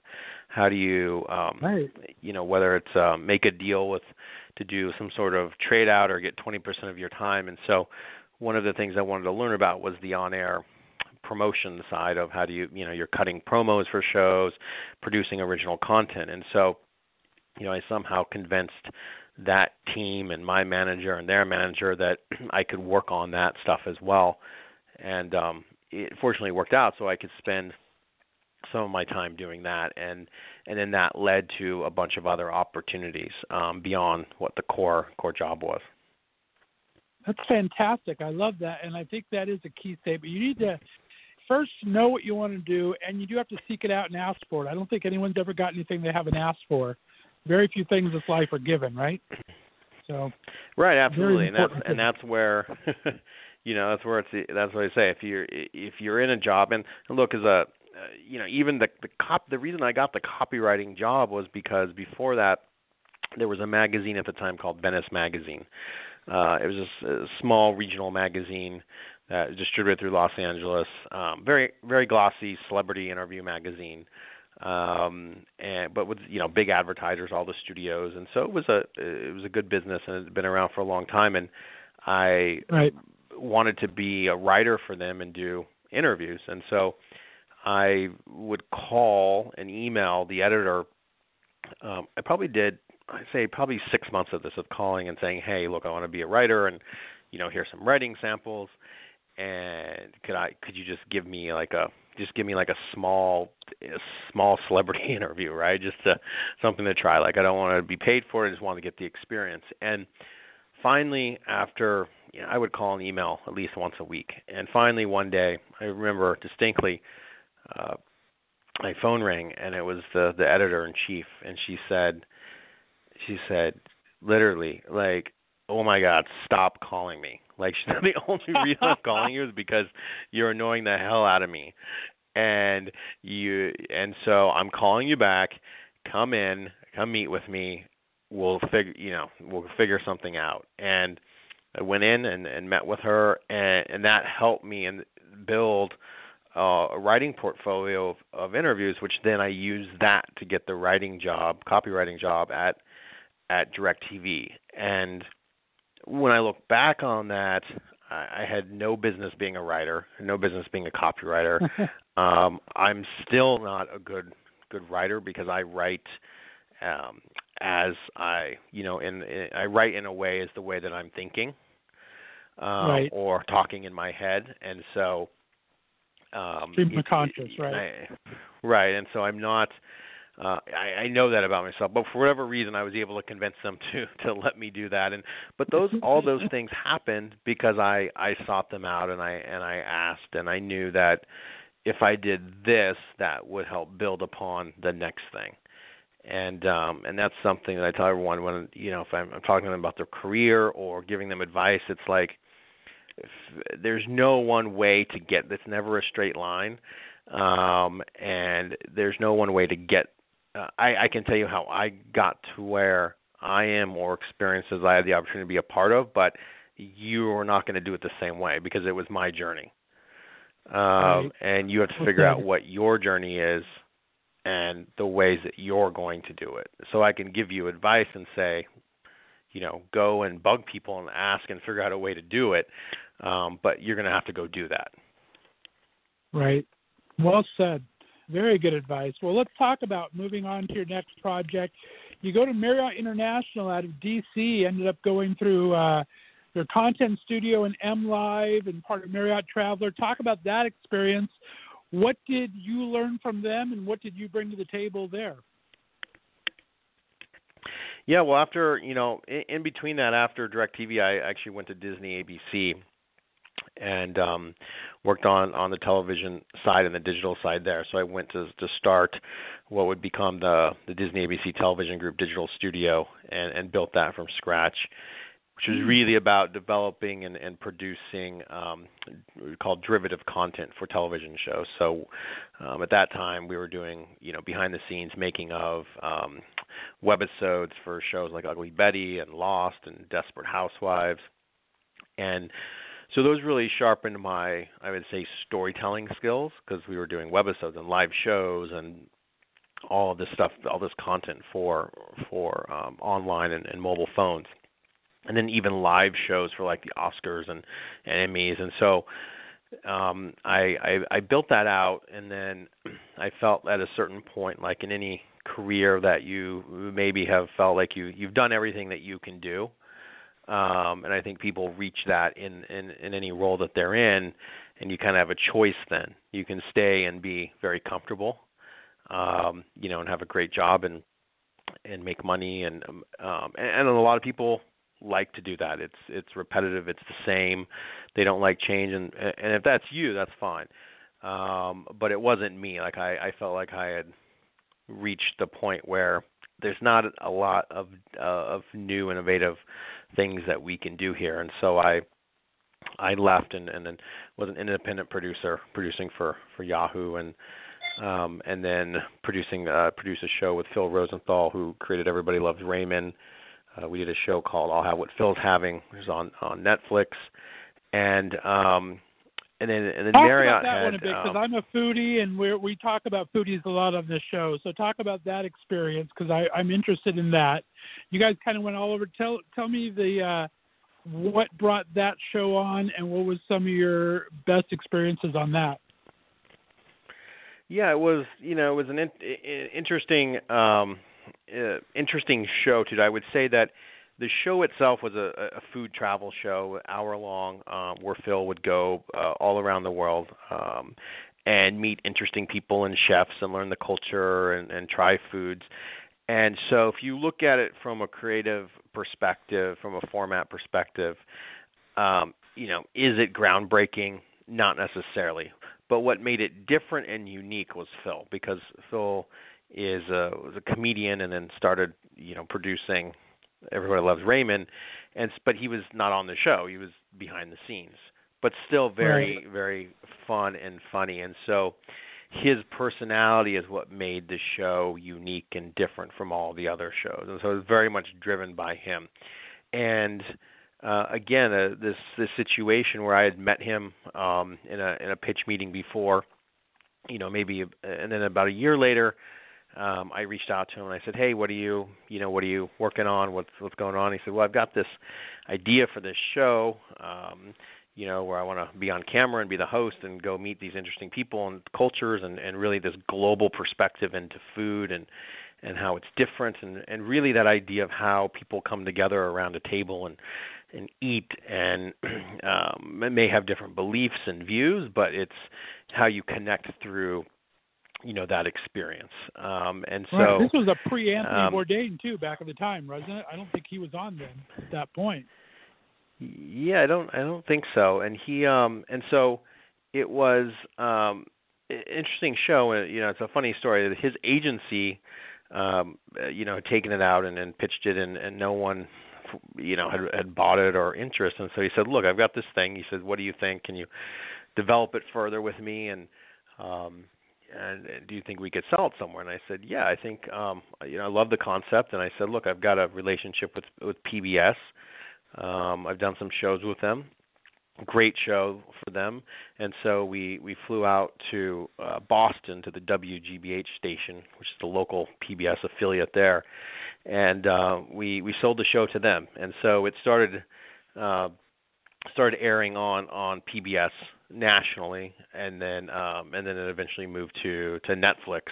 But it was again an example of how do you take something that you're trying to do and what's that different perspective or that spin to get it done. And we were able to sell it and get it on the air. Again, it's one of the greatest memories from the show. I remember when we sold the show. A bunch of us went to dinner there. One of the things that Phil does is when you go to dinner with him, they bring the menus out, and he says, no, take the menus away. And he says, we'll take one of everything. Oh, my goodness. We'll just, and you just pass it around the table family style. So, in a group of 5-6 people, one of everything time equals 4 hours, plus a lot of food and a lot of wine and a great conversation. But it's a great way to, have dinner, and so it was a great experience overall. I love that. Very, very cool. Yeah, because I didn't realize I had my timing off. I didn't know the merit was after that, because I love all the little small spin-offs from the Seattle Grace, and as you said, you worked with Mode, which was part of Ugly Betty, and the Scrubs interns. So that was I wasn't aware of those shows. Were they web-based, or were they weren't actually on television, were they? No, so they were web-based. So the idea then was, how do you, because this was a time, obviously, when now, you've got more people online, video's now working. You can stream video very clearly on mobile devices, right, and on a web browser. And the very first show that we did webisodes for was Ugly Betty. And the idea overall was, okay, if people are watching on, once a week on the network, how do we keep them engaged between episodes? So let's create an online version of the show, which is 5 to 6 minute episodes that people can watch online, and where the storylines and because it had the same talent in it, the storylines would come from on air to online and back. But if you didn't watch the online episodes, you didn't miss anything either. So it was an extension, a derivative of the show, but the idea of, okay, you've got content on air, now let's continue to build the community offline, and then that'll drive them to watch more, on the network. And it builds up the interesting characters, because I think Michael Urie and Becky Newton's characters on there was really fun, kind of offset of the show, so I think it was a great choice to use them as well. So very cool. I love that. Nice. Yeah, no, they were great. Fantastic. Well, continue on. I didn't want to interrupt. I apologize. Where were we at here? Yeah, no, it was a good experience, and from that we continued to do then derivatives of other shows, and then somewhere in the middle of all that, that's when ABC was the first network. We launched full episodes online as well. I remember when we did that, the network was. I would say there was a lot of pushback internally because we had launched it with Apple at the time, so it wasn't like an ABC.com thing. It was actually with Apple, and when that happened, it was the leadership of the network was very much, you're going to cannibalize. If people can watch shows online, they're not going to watch them on air. Which wasn't true at all, and proved itself out that no, actually people will continue to watch them on TV, but then they can also watch them after online, and so it actually increased viewership and engagement with the show and the overall brand. And so eventually all the shows moved online, and then ABC, we launched a full episode player, so now you could watch them on the website as well, not just Apple.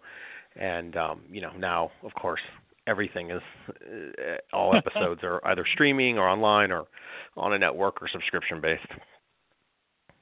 Yeah, everything's becoming subscription based, right? It's becoming all mini networks again, and it'll be interesting to see how that plays out, because everything was broken down once before, and they always end up going back together. So it'll be interesting to see how that plays. Do you see that as a continuing trend from now on out, just for a revenue stream, that the bigger companies have to do this now, or how do you see this trend playing out?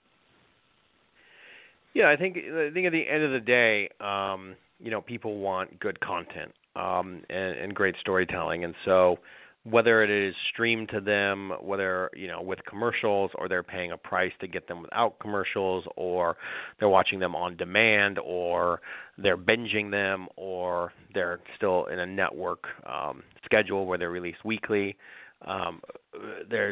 Everyone's sort of viewing habits are different. There's so much different ways to consume that content. If you've got a great show, people are going to watch, and you're going to build a community around that. That doesn't mean that everything works. I think the biggest thing that's really changed there is that idea of advertising, right? Is that I don't want to watch ads today. So if I will pay a price to not watch ads.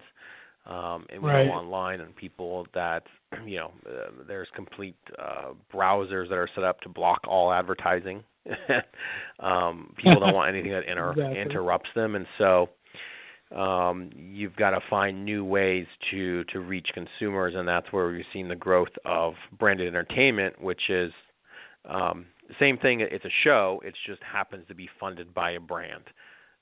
Versus a platform or a network producing it and then going to the brands and saying, hey, be part of our show. What's happening today is brands are saying, hey, we're going to create the show, whether it's a documentary, a film, a TV show, a podcast, which means we're going to own the show and we're going to insert ourselves into it, but not in a way that's going to interrupt the story or annoy you. You're going to know it's from a brand. But again, it's not a commercial. It's true story-driven content. And so that's what brand entertainment means, and that's where you're seeing a lot more brands step up and say, rather than me pay you a fee to take my commercials and insert them into your show, I'm going to create the show and actually own the IP and be part of it. Well, let's finish up by reverse engineering that a little bit, because we're running out of time, and we're going to have you back on another episode real quick to talk about branding and marketing everything. But let's kind of reverse engineer. I have a lot of actors and writers, producers, directors listen to the show. What recommendations can you give to them as they are building a concept to incorporate a brand identity? What do you recommend to people when you do your speaking, how to create something whole like this? What do they need to know how to integrate in order to be a success? And I know that's a big topic, but just for a couple of pointers wise. Sure. Well, I think the biggest thing is you've got to know what your narrative is, what you stand for, what you care about. And so, if you're a brand, consumers want to know that today. And you're seeing that even unfold today as more and more stuff in the news and more quality is coming out. You're seeing that consumers want to understand, what does this brand stand for? What do they care about? What are the causes that they're going to invest in beyond what they sell or what they do? And so if you take that to an individual level, it's the same thing, right? As personal branding is what am I about? So call that sort of what's your main narrative. And then underneath that narrative, what are the stories you're going to tell to support that? And so same thing on the brand side is, what stories am I going to tell as a brand that ladders up to my narrative? And so when you think narrative, whether you're a brand or individual, it typically comes down to a one word or two words or three words. It is what do you want people to think about you or feel about you? And so that's what that brand is. That's what that narrative is. And then what are those repetitive things that you're going to do? What is that repetitive content you're going to create that's going to back up and support that narrative? I love that. And I mean, one of the big buzzwords nowadays is authenticity as well. Do you have to take that into mind? Because can people fake authenticity? I wouldn't think they really could. Where do you see that playing into today's branding and creating concepts? Yeah, I mean, it certainly is a big buzzword.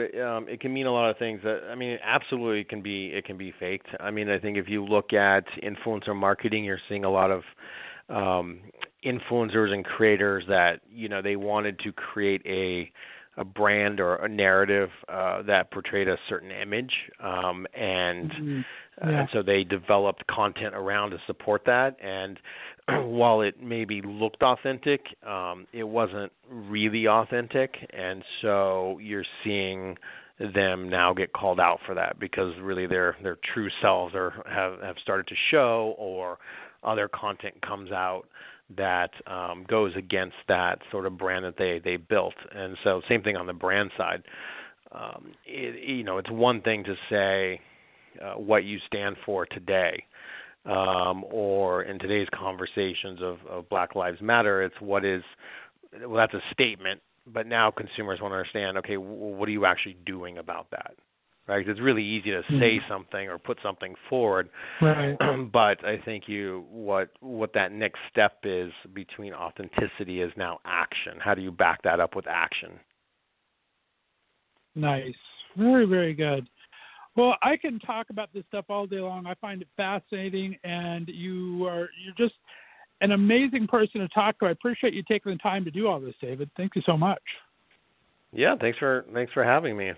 Well, we will have you back real soon. Like I said, we're going to try to get you in Palm Springs, and we'll talk a little more about going into brand and maybe bring on some fellow actors and directors and how they can kind of work together with that. I have so much I want to learn from you that I will be talking to you, that is for sure. Where can everybody find you if they wanted to reach out and talk to you or maybe book you for you do some amazing speaking engagements? Hopefully when all this starts lifting up and people can gather again, what's the best way to get a hold of you? The best way is, it's the website, so it's davidbeebe.com, or, LinkedIn is a great resource. And so my social handles are all the same, but LinkedIn is one of the best places for really anybody to connect and start to build their personal brand as well.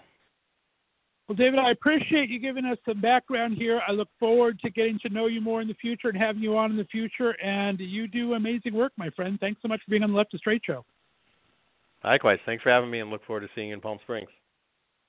All right. Stay on the line for me, guys. We're going to play out a little music here. When I come back, I will have another guest to talk to you about. You're listening to the Left of Str8 show right here on the Left of Str8 Radio Network.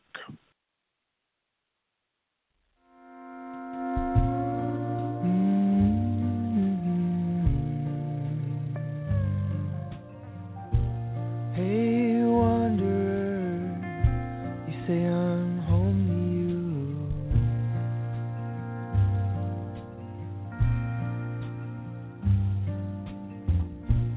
Hey, wanderer, you think I'll wait for you.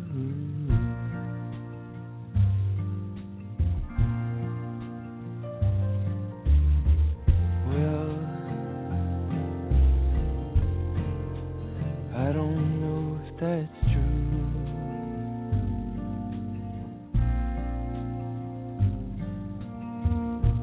Hey, white blue eyes, staring at the sunshine.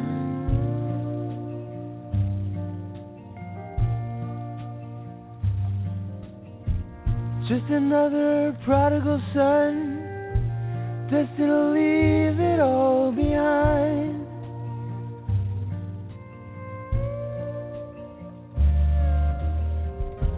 He'll leave you in the dark while he's getting lost in the light.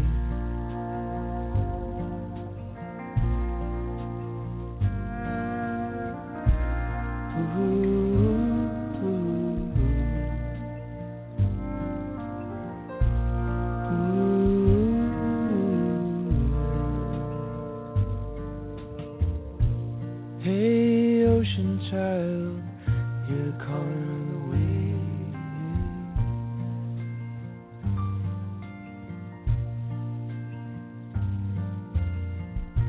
And if you reach the sky, then on your way back down,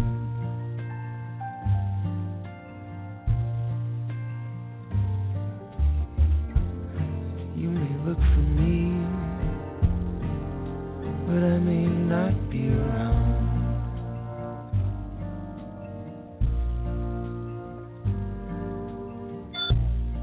Hey, lover boy, even if every word you say is true,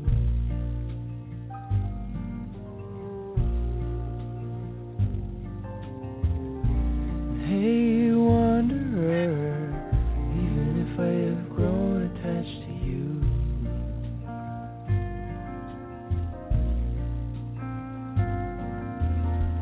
the thing is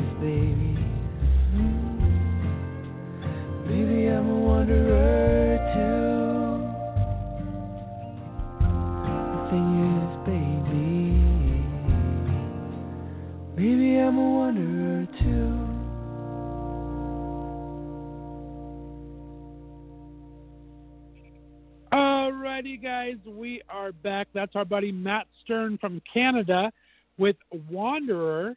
Guys, thanks so much for listening to Left of Str8 show today. I really appreciate you tuning in. Thanks so much to our special guest today. I really appreciate our buddy Andy Dugan from Equality, Ohio, a real live, honest-to-goodness lawyer, letting us know what this LGBTQ equality ruling from the Supreme Court means. So we now have protections in the workplace, which is nice because Ohio, where I am at right now, was one of the 26 states that does not have that. So officially, I cannot be fired now for being gay. So I'm very excited about that. Still a lot of work to do. We can still be fired for a lot of other things. We can't get housing. We can't do a bunch of other things. But now workplace is not one of the things we have to worry about. So thanks again for Andy to come on. I appreciate it. Big shout out to Danny Lee Gomez, amazing actor. You guys got to check out his comedy. He's really funny, and be on the lookout for him. He's a rising star, I think, in the acting field. And finally, thank you to David Beebe for coming on, brand marketer extraordinaire. He is the brand storyteller and a pretty good producer in his own right. Be sure to tune back in tomorrow. We'll be here the rest of the week, Wednesday, Thursday, and Friday at 6 o'clock Pacific time, 9 o'clock Eastern time, right here on Blog Radio. My guest tomorrow, we're going to start off with a little pop culture minute with our special correspondents, Josh and Jeff, and their little J&J Buzz, see what they have on their radar this week.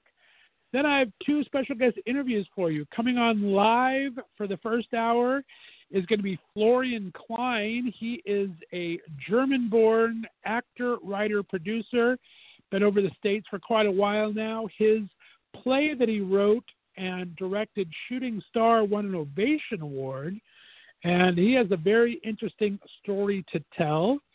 And then after that, we're going to bring Josh McKenna on.